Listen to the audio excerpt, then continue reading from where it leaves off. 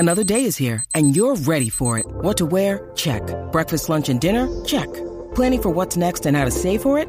That's where Bank of America can help. For your financial to-dos, Bank of America has experts ready to help get you closer to your goals. Get started at one of our local financial centers or 24/7 in our mobile banking app. Find a location near you at bankofamerica.com/talktous. What would you like the power to do? Mobile banking requires downloading the app and is only available for select devices. Message and data rates may apply. Bank of America N.A., member FDIC.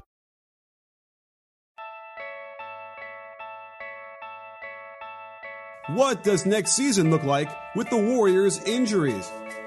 Can the Raptors keep this thing together? How will free agency shape up with so much uncertainty? The only question left is, say it with me, you win?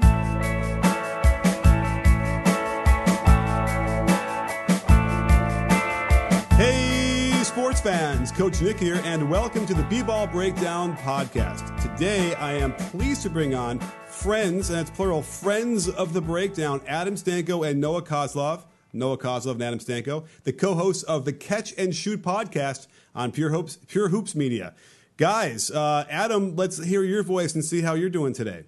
I'm great. It's awesome to talk to you, and it's always great to talk to Noah. I'm having a great day. Right. Well, Noah, are you okay coming on the show as a pair with your co-host?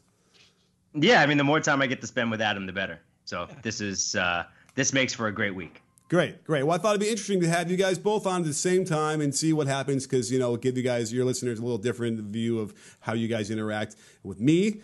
And we have some things to talk about. I mean, the season is officially over, and I'm not even sure where I want to jump off here because we have a lot of different storylines. I kind of feel like everyone's podcast today is going to be about maybe like Game 6 or the finals, what happened, and I think maybe it's interesting to talk about the Warriors and like, is this the end of their dynasty? Yeah, because I don't think anybody's going to be talking about that today. But I do think that the Warriors now have the decision to make with Clay and KD, and I also think that they offer them both the max, and then who knows next year. So say you don't have KD and Clay. And the Warriors then, maybe they're fighting to make the playoffs. And then the Warriors end up winning the lottery. And then the Warriors get the number one pick. And then we're right back to where the Warriors are right now. So I don't think next year, so say they don't make the playoffs, or maybe they do, or maybe Steph gets hurt earlier in the season, and then you get a Spurs David Robinson tank situation where they end up with Tim Duncan. So I do think as crazy as Game 6 was, we're setting ourselves up for an even crazier offseason and a wide open next season. The fact that you don't know who the favorite for the NBA championship is next year, after this dynasty run that it's been automatic Warriors, that everything was rolling along so smoothly. Warriors have now lost Oracle. They're going to lose DeMarcus Cousins. We likely KD, although now this obviously throws a wrench in it. And I want to talk about him specifically in a moment. And then, Klay Thompson for at least the near future. I mean, it's wild to think about. This team went from no one can come near them, it's unfair for the rest of the league, to they just lost in the NBA Finals, and now it couldn't be more bleak of a situation, for Golden State. It's shocking to me. And the KD one specifically is incredible because what he decides to do and how the Warriors treat this, you talked about it, they're going to offer him the max, I would think. Wait. But so you guys think that they're going to offer him the max, which is also a multi-year deal, knowing that for a whole year he is not going to be suiting up for them at all? Do you really feel like that's going to happen? I think the Warriors are the most likely to. I mean, look, I think the more I think about it, I think a lot of teams are going to jump in this and end up offering him the max, even though we know for a fact he's not playing next season. But I do think Warriors are actually probably the most likely team, in my estimation, to offer him the max, because I think you're talking about 5 years. He's already got a player option for next year, so they already could get screwed if he decides just to go for the 31.5 next year as a player option and not play a minute. So I just think, and next year will be, I don't know what the number is for them, but I know for everyone else, like 38 in year one or something. But I think they offer him the max and sit it out and say, okay, we're already down with Clay. Why not? And I think Clay's going to return. But I don't think Kevin Durant decides to stay in Golden State. I didn't think so before. And while this does muddy the waters a bit, I don't think it necessarily changes his decision.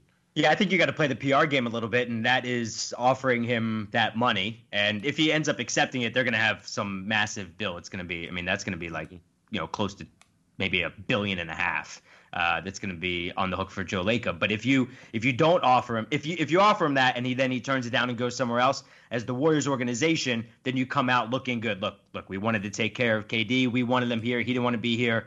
Best of luck. And they're going to offer it to Klay, because you still got to play the PR thing too. And they want Klay to be there, and then there's no reason not to think that Klay wouldn't come back just as strong as he was before he tore his ACL. The Achilles injury is a little bit different. So I do think they offer it, but it opens it up for all these other teams that if you thought that KD was going to come to your team with another star, now you have to wonder, so if it's Kyrie, do you want Kyrie to be your guy for just 1 year? If your team, like if you're the Knicks, do you want Kyrie there when your team isn't going to be very good and it's just Kyrie, and Kyrie is not exactly bringing any sort of culture to that Knicks organization? Then I think that's where it gets tricky. But I think I'm with Adam here. I think the Warriors offer both of them the max. And what's interesting is over the last week, as this KD thing has, now it's turned into an entire Warriors thing, but this KD thing has really come to a head. I don't think it's any coincidence that the Kyrie to Brooklyn stuff has really heated up and felt like that's almost now a done deal, according to reports. And then Kemba Walker saying now Charlotte's his first priority. And even the idea that Mike D'Antoni, who seemed to be on the outs with the Rockets, all of a sudden now we're hearing like, oh, they might be close to an extension for D'Antoni in Houston. Like, I think all of a sudden it's changed the landscape where other guys are going, all right, Durant's out for a year. Let's figure out what's in my best interest, because my best interest is no longer I'm going to find a way to go to New York and be with Kevin Durant. Right. And I think it's worth also noting that, being out for a year also means the next year isn't probably going to be suboptimal for him. I don't think anyone comes back. Maybe Dominique, I think, but it's going to take even longer to get back. So you're talking probably you're not going to get peak Durant, and you might not ever get peak Durant again either, because he's going to be like 33 after a year of rehab and then another year of like getting his feet wet. So again, this is a real. So I guess what you're saying is the blood is in the water, and everyone is now trying to figure that out in the attack. Right, but you don't want to be the team, and this is where general managers get themselves in trouble, that you don't want to be the team that passes on Kevin Durant, because when he comes back, say in a year and a half, and he looks really good, even at whatever it is, 90% of what Kevin Durant is, you don't want to be that team that said, well, no, because we weren't really sure. It's like it would be like a team passing on Zion, even though if you thought that Ja Morant would be the better pro, you couldn't pass on Zion. Okay. Yeah, you're right. I just feel like, with an Achilles. Oh, it's a huge risk, age, I know we have modern medicine is amazing, but man, it really freaks me out. But yeah, certainly for the Klay thing, yeah, we think that 8 months and he'll be back to maybe better than he was before. So I think that feels better to me. But man, it's a scary thing, which is probably why we're seeing tears and people are really upset about it in the Warriors, or just Durant fans themselves. And how weird is this too? Like, just you can already picture it. Next year, Steph keeps them afloat, keeps them in the playoff picture, and then late in the season now, the addition of Klay, and he starts to roll along. Like, how scary is that going to be for the rest of the league as Klay makes his return late in the year? Right. Or we go back to what I said before. If Steph then, so Steph had this long 5-year run. Would it surprise anybody if Steph had some nagging injuries and sat out a bunch early and the Warriors weren't very good, and then you went back and saw what the Spurs did to get Duncan? I can see that happening. If I could see it happening more if they were still in Oracle. Yeah. But that's tough in the first year of a new arena. Yes. Yeah. Yeah, that's going to be really tough. But they might not have a choice, because I could easily, I don't even want to say it, but they're going to have to, they'd ride Steph to no end. Although in theory, if they know they could start the season without those guys, they could probably tweak the offense a little bit to help other guys, fill their roles better, whereas they had to throw it out there without really any meaningful practices in the middle of the playoffs, which I think is part of the reason why, their role players really kind of struggled to really fit in their offense, right? It looked pretty scary when only Steph was out there for a while. Right. So, Nick, that would be my question for you. How would they do that? And also right now, we don't even know who's going to be on that roster. I know. Well, how would you do that? Part of it is just sort of knowing that is your role. And you have 40, 50, 80 games to really fulfill that versus in the middle of the Houston series, all of a sudden, McKinney, you're going to have to be our first wing off the bench, and you have to do that. So that's probably part of the problem. But you have the other issue is Livingston is kind of like a corpse of himself, even though he looked okay maybe in the last game and a half. But Livingston is kind of done. Iguodala looks great on those lobs, so I don't think that it's like he's physically wearing down that much, but his confidence or his mental state on offense, except for last night, it really makes you wonder whether or not he's viable in their offense too, because his shooting is so up and down. So that's the problem. They're handcuffed as far as I know, right? They're not going to be able to sign anybody of import. Is that right? Well, that's a good question. I mean, I think first of all, they got right now the Clay and KD things to figure out first, and then we see what their number looks like for next year. Obviously, they could sign both of them, and then as Noah points out, luxury tax becomes a huge issue. Who they'd be able to get when all of a sudden, you take it away. I don't know what their cap number looks like if Clay walks. I mean, and of course KD walks as well. I think the other part that's strange to me about this whole thing is we went from a couple of years ago of the Warriors looking like everybody that they put on the floor could shoot it. And they were this dynamic offense that would get up and down the floor and scare you. Now, granted, part of it's the league has sort of caught up to some of the things that they do, and people are familiar with their style of play. But also just the way that their lineup has changed throughout the last couple of years and everything. And now you look, all of a sudden when KD goes down, and we figured they'd be without KD next year, like even when it was Clay and Steph out there for the finals, like it's almost like the Raptors now put out the blueprint of if you're going to stop the Warriors, this is how you do it. You force those guys off the line as much as possible, and then leave Draymond and Iguodala wide open as often as you can. And yes, there were occasions, and we saw it even in Game 6, in which those guys hit big shots. But I don't think they're going to do it consistently. So I think, to me, it's like a question of how do you figure out a way to get shooters on the floor if you're the Warriors? It's crazy that we're even thinking about this. But for the majority of this series, like there would be two shooters on the floor. It was incredible to me that all of a sudden the Warriors' offense was somehow now the issue, which we haven't thought about once, at least in the past 5 years. That Raptors defense was so good and so disciplined. That's what the rest of the league can't really figure out, that you've got to be that disciplined. You got to be that good. And what they did to Milwaukee, it's kind of like the same thing they did to Golden State. They forced other guys to hit shots, and they bodied up and built that wall around Giannis. Well, the funny thing is the Warriors haven't always really been that deep in shooting. It's been very top heavy for a long time. And so, even with like Earl Clark was their other sniper beyond the big three. So they've always sort of had the struggle finding those other shooters. And so and I don't think they're going to be able to pick that up. The thing that they did do last night, which really sucked about the timing of Clay's injury, was they finally figured out that when they have Steph Curry run a high pick and roll and they double, and then he gives it up to Draymond, and then he quickly runs around a Klay Thompson pin down. Now, when you run to Curry and they screw that up, and they did that a bunch of times where they ran to Curry and left the screener open, it's Klay Thompson who can then find a shot. They didn't do that until that last time, and they got a bucket out of that, and then Klay gets injured relatively right after that. And so I almost felt like that was the missing ingredient that they weren't doing when Klay was healthy, and it was weird to me because I don't know. They had a whole season to be playing with that and seeing how they can interact with these guys and get them open, and they just they only figured it out late. But it's not a criticism of the Warriors necessarily. There are lots of instances of people figuring things out late as well. I know it took me way too long to get settled in the right job, and it doesn't have to be the same kind of struggle for you if you turn to ZipRecruiter. What if you had your own personal recruiter to help you find a better job? Now, ZipRecruiter's technology can do that for you. Just download the ZipRecruiter job search app, let it know what kind of jobs you're interested in, and its technology starts doing the work.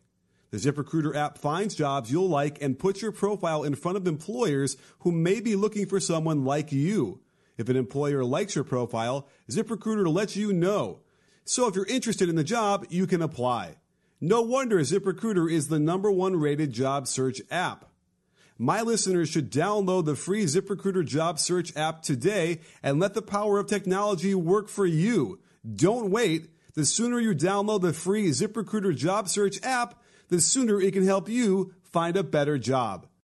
But what's also wild is we wouldn't even be having this conversation if KD and Klay hadn't gotten hurt. Because if KD and Klay are playing in the finals, the Warriors win the finals. Yeah. And we're not talking about depth. We're not talking about they need more shooting, this, that. We're not talking about any of it. Well, we're also, if Klay didn't get hurt, we're talking about a Game 7 right now, right? Potentially, yeah. I mean, the dude had 30 points. I mean, like, come on. I totally understand, and it's got to think.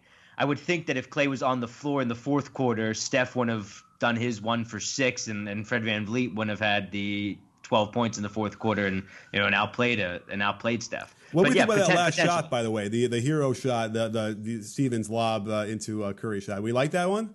I was fine with it. Steph got a good look. Was it an ideal look? No, but for Steph, that's a look. Steph can make that shot.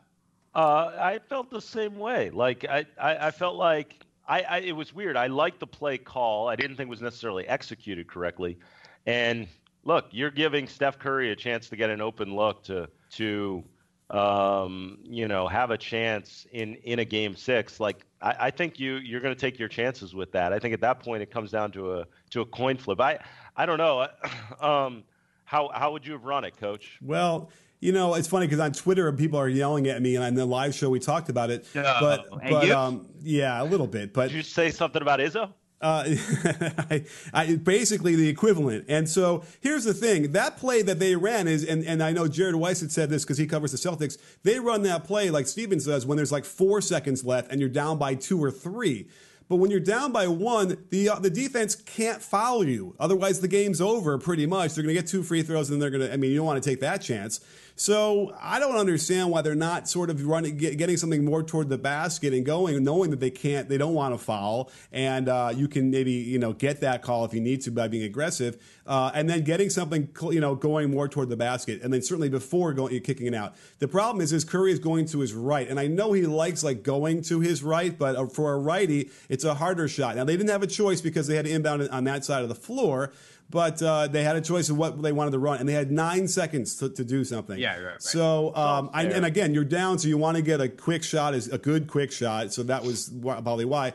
And I also get it. That's probably the culmination of 5 long years. And they're just like, you know what? We're down Klay. We're down KD. Let's just go for the home run. You saw Kerr pat him on the back afterwards. Like they just went for it. But I don't think it was the right. I don't think it was the right. In terms of risk/reward. I just don't think it was the best choice.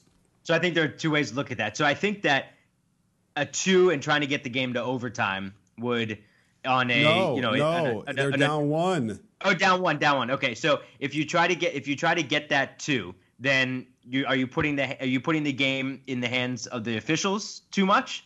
That you're trying to search for a whistle? Because I honestly think that they would have gotten the whistle if there was any sort of contact. Here's the thing, though, and I'll let you finish your point. What was interesting was in the last 3 minutes, and this is begging for a b-ball breakdown, but those last 3 minutes, I mean, I don't know what was going on with the officiating and some of the calls that were late in that game. And so you were seeing it, guys getting touched on the wrist, getting, 3 shots from 3. But then you're also seeing DeMarcus Cousins shove Kyle Lowry, I think, out of the way. And then that's not called as an offensive foul. But then Lowry tries to slap away the ball, or someone tried to slap away the ball, and Cousins loses it or what have you. I thought the officiating late was so inconsistent that I don't know that you're getting a call late. But no, it was just interjecting on that. No, I think that was point. Draymond who just got wrapped up. Oh, yeah, the Lowry Draymond play, not Cousins. Yeah, Lowry. But Lowry was involved in both. And the block shot, which I thought was a clean block, and on the fast break. And there was a foul called.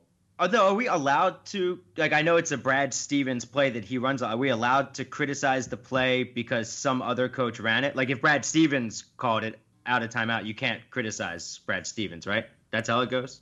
No. Hey, listen, in their contract, in every NBA coach's contract, there's a clause that says that they are going to get criticized by assholes like me. So I think that they just acknowledge it. It doesn't matter who and how. Yeah. So, yeah. But, I think we should talk about the Raptors a little bit just because, that's the worry. It kind of feels like the narrative is going to be the Warriors injured, this and that, whatever, this refs. and we kind of are ignoring. So the video I'm going to do today is I'm literally just going to focus on how they did it, how they scored to get these buckets in. So let's do that for a second, because I don't want, Raptors fans are already a little bit sensitive, and I feel like we want to at least let's get the merits of why they deserve to win this title. Wait, all right. So can we start with why Raptors fans are overly sensitive for a long time? So the Raptors fan base always been one of the most vocal on Sirius NBA radio. So they'd always call in, and last year I was on board. Last year going into the conference finals, I said, you know what, this is going to be the year. And then they got swept. So Raptors fans going into this season, we don't get respect, or even last year and the year before we don't get respect. Well, the way you get respect is by winning. And yes, over time, 20 years from now, even if they hadn't won the title, we'd look back on those Raptors teams and say, they were pretty good. So they'd probably get more respect 20 years from now. But you finally won, and you deserve to win. You were the better team for most of the entire series. You were the better team. So now you've got respect. So now hopefully you can say, well, look, you guys never gave us respect. Well, you never won. So relax.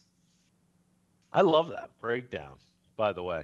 That's Thanks. Interesting. The way that's excellent. Noah, I'm curious about how they built this team. And obviously the Kawhi factor can't be avoided. And what Masai did in general, and we've all talked about it. This idea that Dwayne Casey out, Nick Nurse gets promoted. Obviously the trade of DeMar DeRozan, you try to maximize the 1-year rental for Kawhi, plus bring in Danny Green. And then in addition to that, you make the midseason move to get Marc Gasol. Like, all the right buttons were pushed. And Noah and I have talked about it on our podcast, even a round or two ago, right, Noah? Like, we were talking about the idea they got to the Eastern Conference Finals, and I think maybe even even before they got to the finals, we were saying, was it worth it to get Kawhi? And it was like, yeah, I guess it is worth it. They got this far, to get Kawhi, at least to the finals. Now to win it, obviously the whole thing is worth it and all that. But I'm fascinated by this idea that there are no guys that were top 10 picks on this roster. Now, granted, they didn't just develop all of them. They acquired them in different ways. Guys like, Kyle Lowry and obviously Gasol and Kawhi, but Ibaka. But none of those guys was a top 10 pick. And Kawhi was the highest, I think, at 15. But it's just fascinating to me. It begs the question of, as you're approaching building a team, do you need to trust the process? Well, you better hit on a lot of those other picks, because that's what the Warriors did by hitting on Clay, hitting on Draymond, and then you get those guys on rookie contracts, and that's what the Raptors and that's what the Raptors are able to do with Van Vliet, even OG, who didn't play, and you'd expect him to be better next year.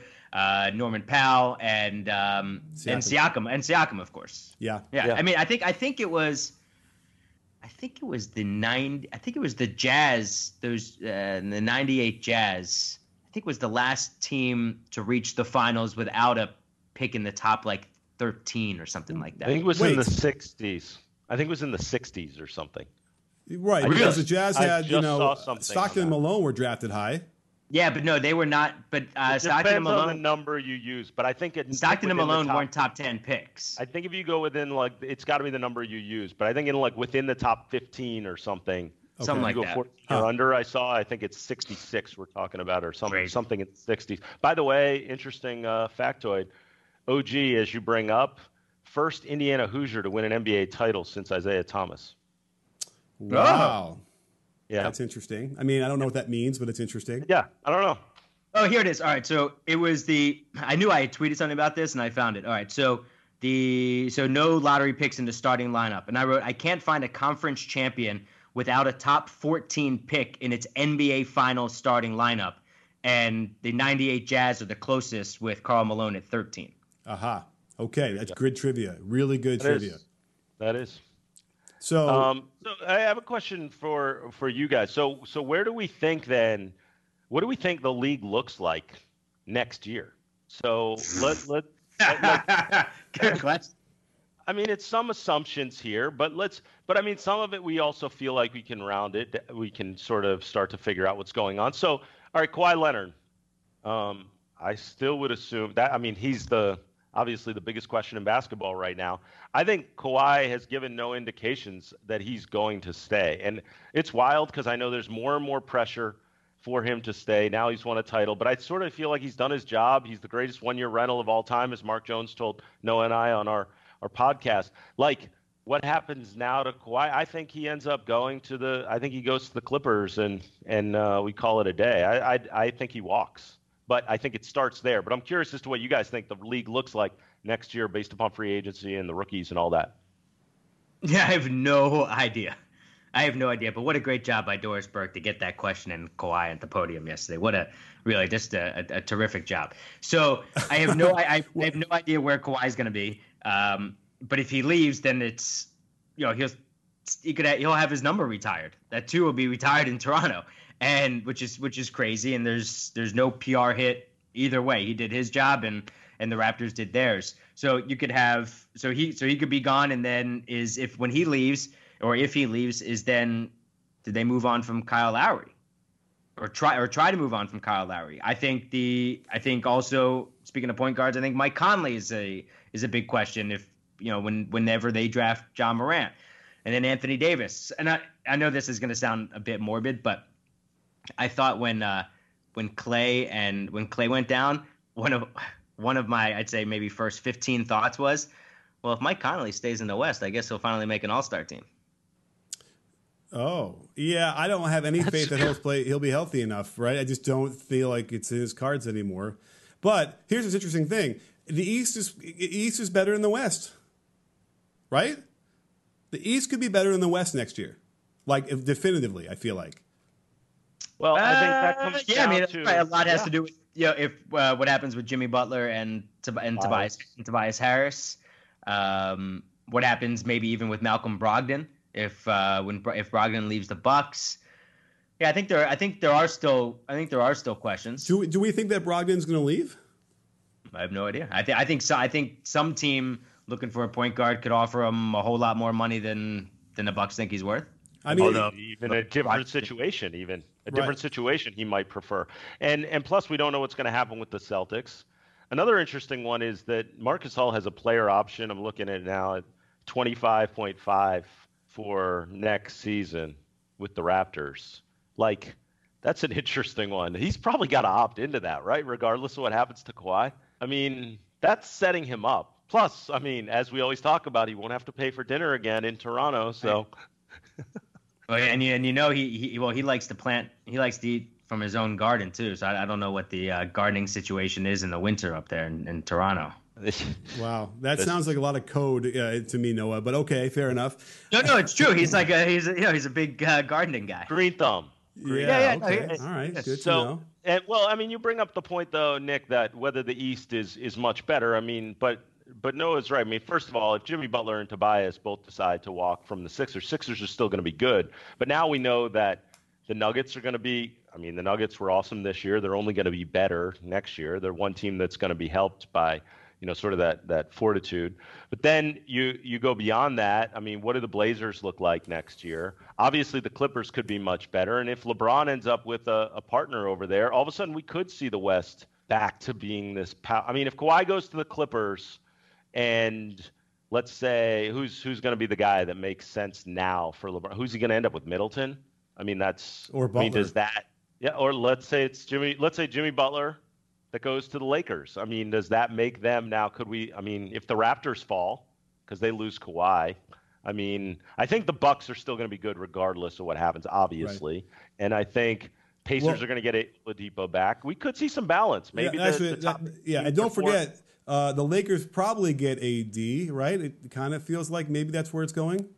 Yeah, certainly. It certainly feels that way. But this is. I mean, this is what we said at the top. Like as wild as the finals were, and it was, every single game was nuts with all sorts of different subplots.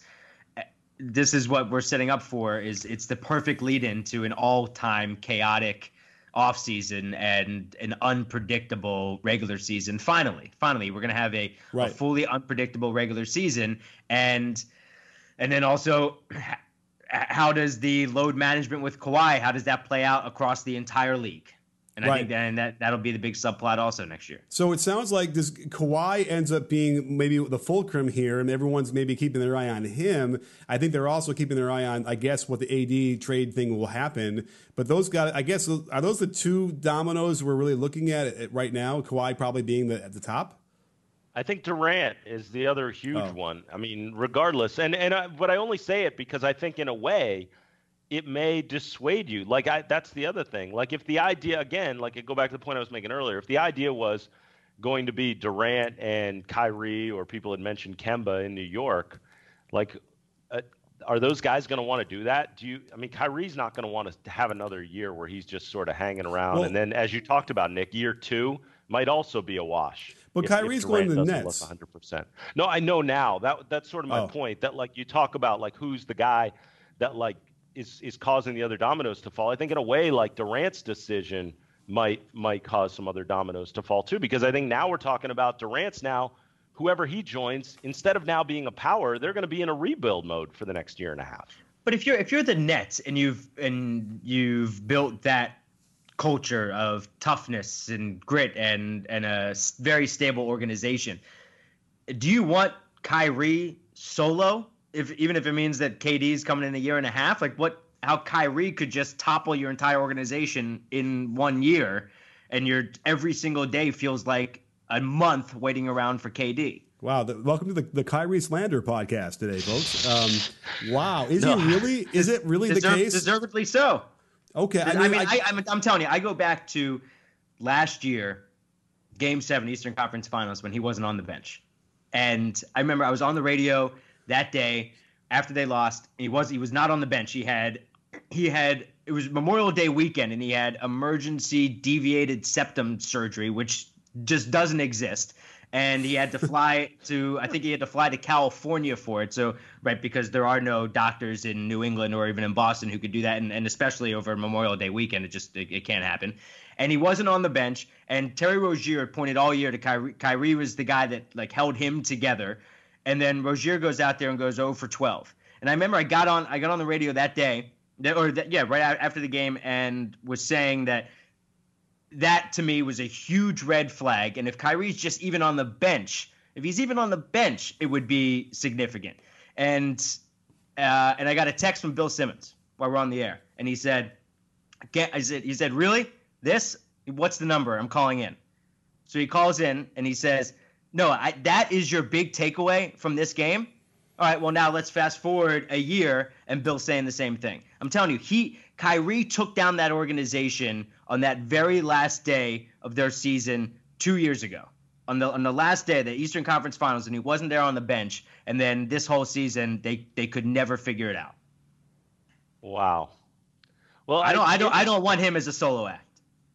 Well, it's interesting. A lot of the stuff with Kyrie, where he can be extremely charming and likable. And there's a lot to like about Kyrie, and certainly in terms of his playing style and everything. And isn't Rod Strickland his godfather? Or and, the way that Kyrie finishes is incredible. His handle's unbelievable. The way he's developed his game through the years and all that. There's so much about his playing style that I love. And I have a question about it that I want to ask you, Nick.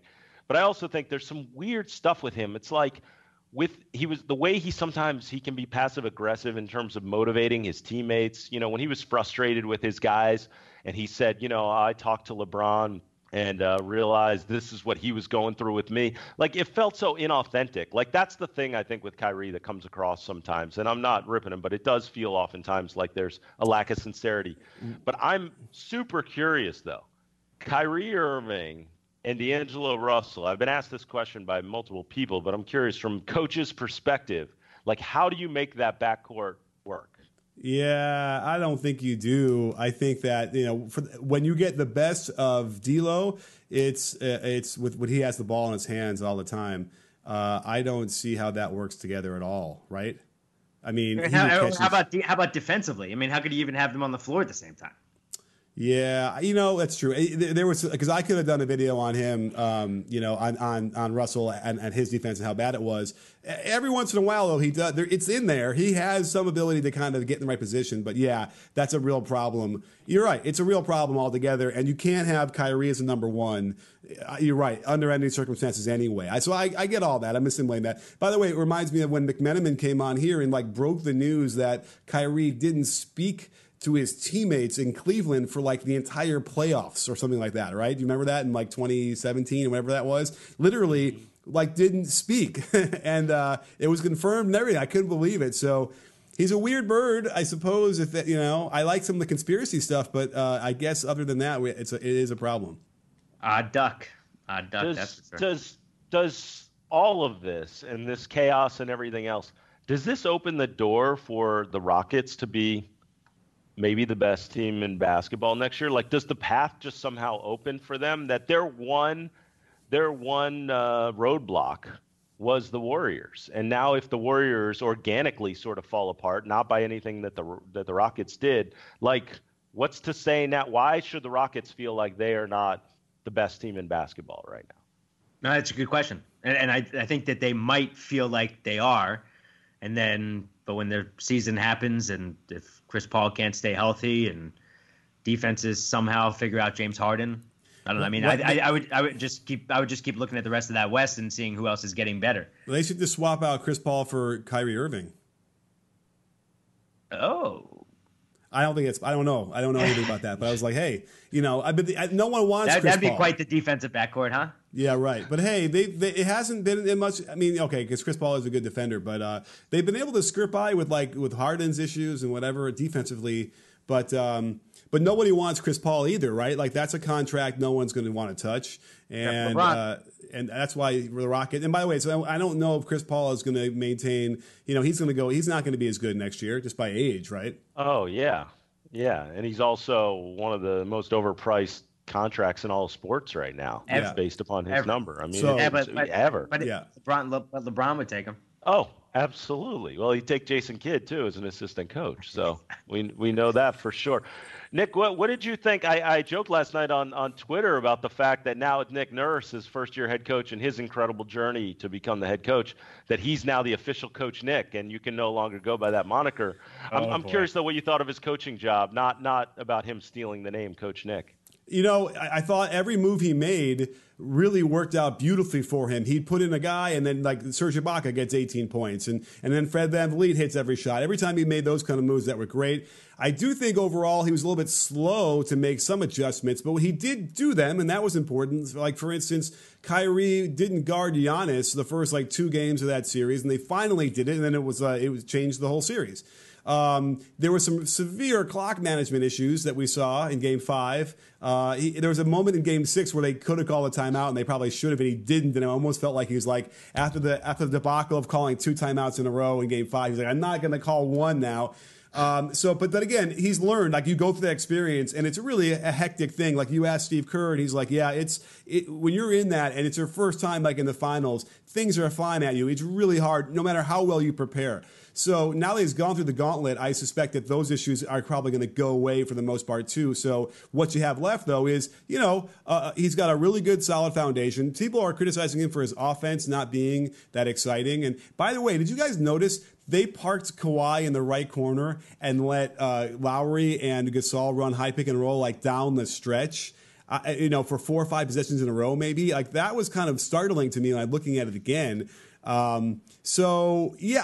definitely, he earned the title, and he definitely made a lot of good moves. I think most of it's lineup issue more than anything else, and being able to pull the strings on who to sub in the right way.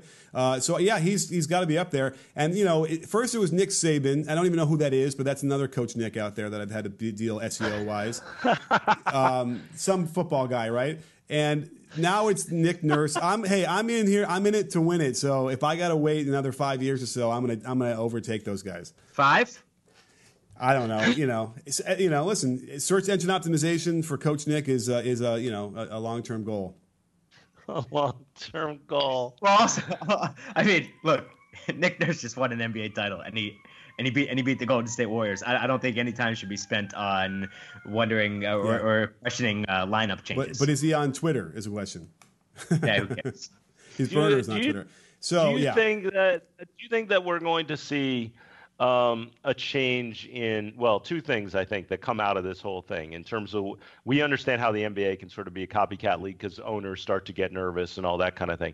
Two things about the Raptors winning it that make me curious. For the longest time, we didn't have a first-year NBA head coach win a title, and now we've had three since Kerr, Lue, and Nurse did it. So do you think, A, there'll be less emphasis on who the actual head coach is maybe, or giving a first-year head guy an opportunity?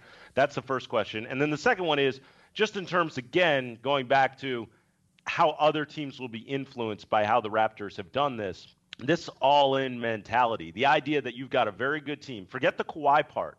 Just already, they were very good, near the top of the East, and still decided to mess with chemistry, bring in Marc Gasol, and make some changes at the deadline to push them to be potentially even better, but you maybe mess with the chemistry. I'm curious from both of you guys, like what you think of those two things, the influence of the Raptors on the rest of the league. Yeah, I think there's going to be less concern about a guy with just his first-year head coach, and also I think this should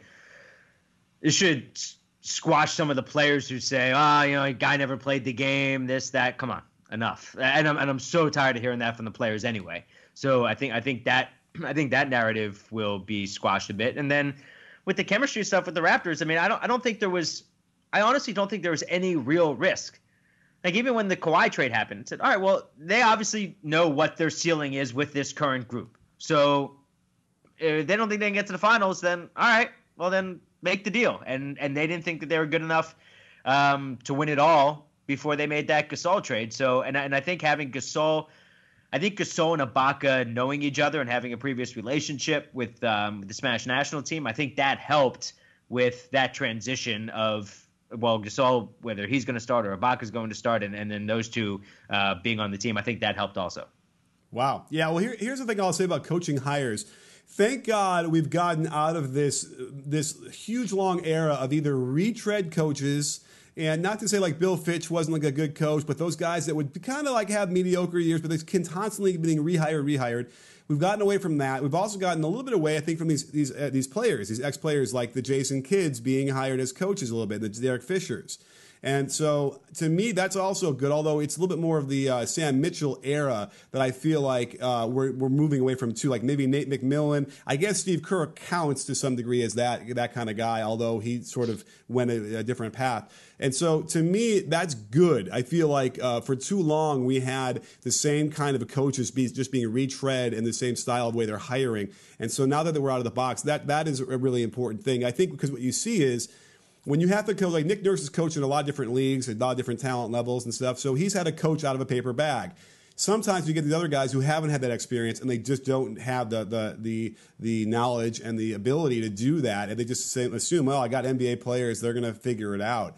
And so we're in a good situation now. I'm really happy to see that. No, yes. Well, I do think it's interesting though that there are a bunch of coaches in the league. I think it's like 7 or 8 that have coached 3 or more teams already, and they're all really successful. So that's why I would go against the just calling them retreads and not an inspired hire like Terry Stotts, and even Rick Carlisle has coached 3 or 4 teams.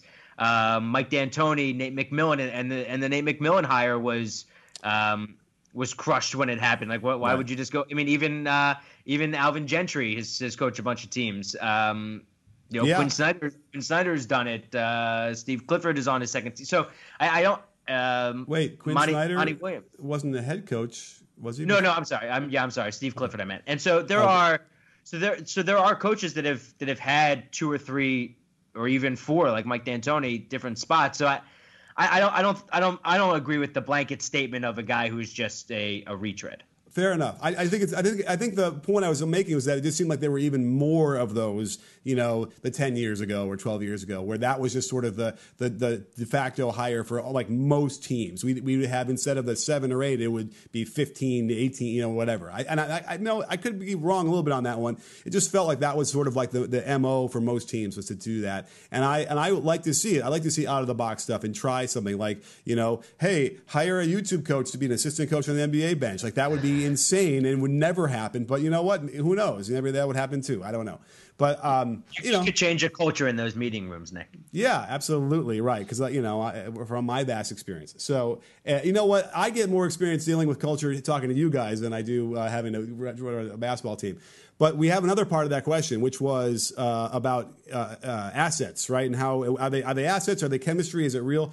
Well, for all the times we see the Raptors do it well and kind of, in Circus Hall and it all works really well, the Rockets are probably a decent example of Morey kind of dealing them with chess pieces rather than actual people. And it doesn't always work that way. So, that's another issue as far as I don't know if it always works. You have to pay attention to that. And I think Noah's point about the Spanish national team, which I didn't even think about, was a really good point where that there was already some built-in chemistry there. And with Lowry and Gasol. Now, the other problem though is Chris Paul, is another kind of guy who isn't always great with chemistry, right? So that could be the thing that could have interrupted that whole thing. No matter what they swap out Ariza and they do all the other things with those things that didn't maybe work so well. Maybe Chris Paul is just his personality is also very difficult, as we saw in LA. So it could just be a specific player too. So, guys, this was great. Adam, I almost feel like you kind of took over and it was your podcast for a second, and I was the guest, but that's cool too. Hey. No, I love asking the Whoa. Is that? I mean. It just means that I ask questions. That's how good Adam is. He's like, I like hearing from the both of you guys, and I learn a lot from each of you, and it's great to consider you both friends. This has been a lot of fun. Noah and I have been having a blast over on our podcast, and anytime we get a chance to join in on B-Ball Breakdown, it's a win for us. Oh yeah. Yeah, and then it was great to have you guys both on. We never do. I usually do a pairing. I tried to get Nate and Danny on together, and I only got Nate. But hey, this will be the start of something new. So tell us more of the format of your guys. It's just a conversation. You guys bring in guests. Are you doing? How often are you doing it? Give us all the information. Yeah, we do it once a week. We record on Tuesdays, comes out on Wednesdays. The podcast is Catch and Shoot from Pure Hoops Media. So we usually have a little bit of nonsense off the top and then have some topical hoops conversation. We try to make it a little bit different than, a lot of the basketball conversations out there. And then we go deep into, the podcast usually lasts, 45 minutes to an hour. Then we go deep in with a guest. So we usually keep a guest between 30 and 40 minutes and try to go different places and ask different questions that they've been asked before. We're not looking for canned answers at all. So everyone from Rick Barry to most recently Avery Johnson, Sean Elliott, Mike Breen.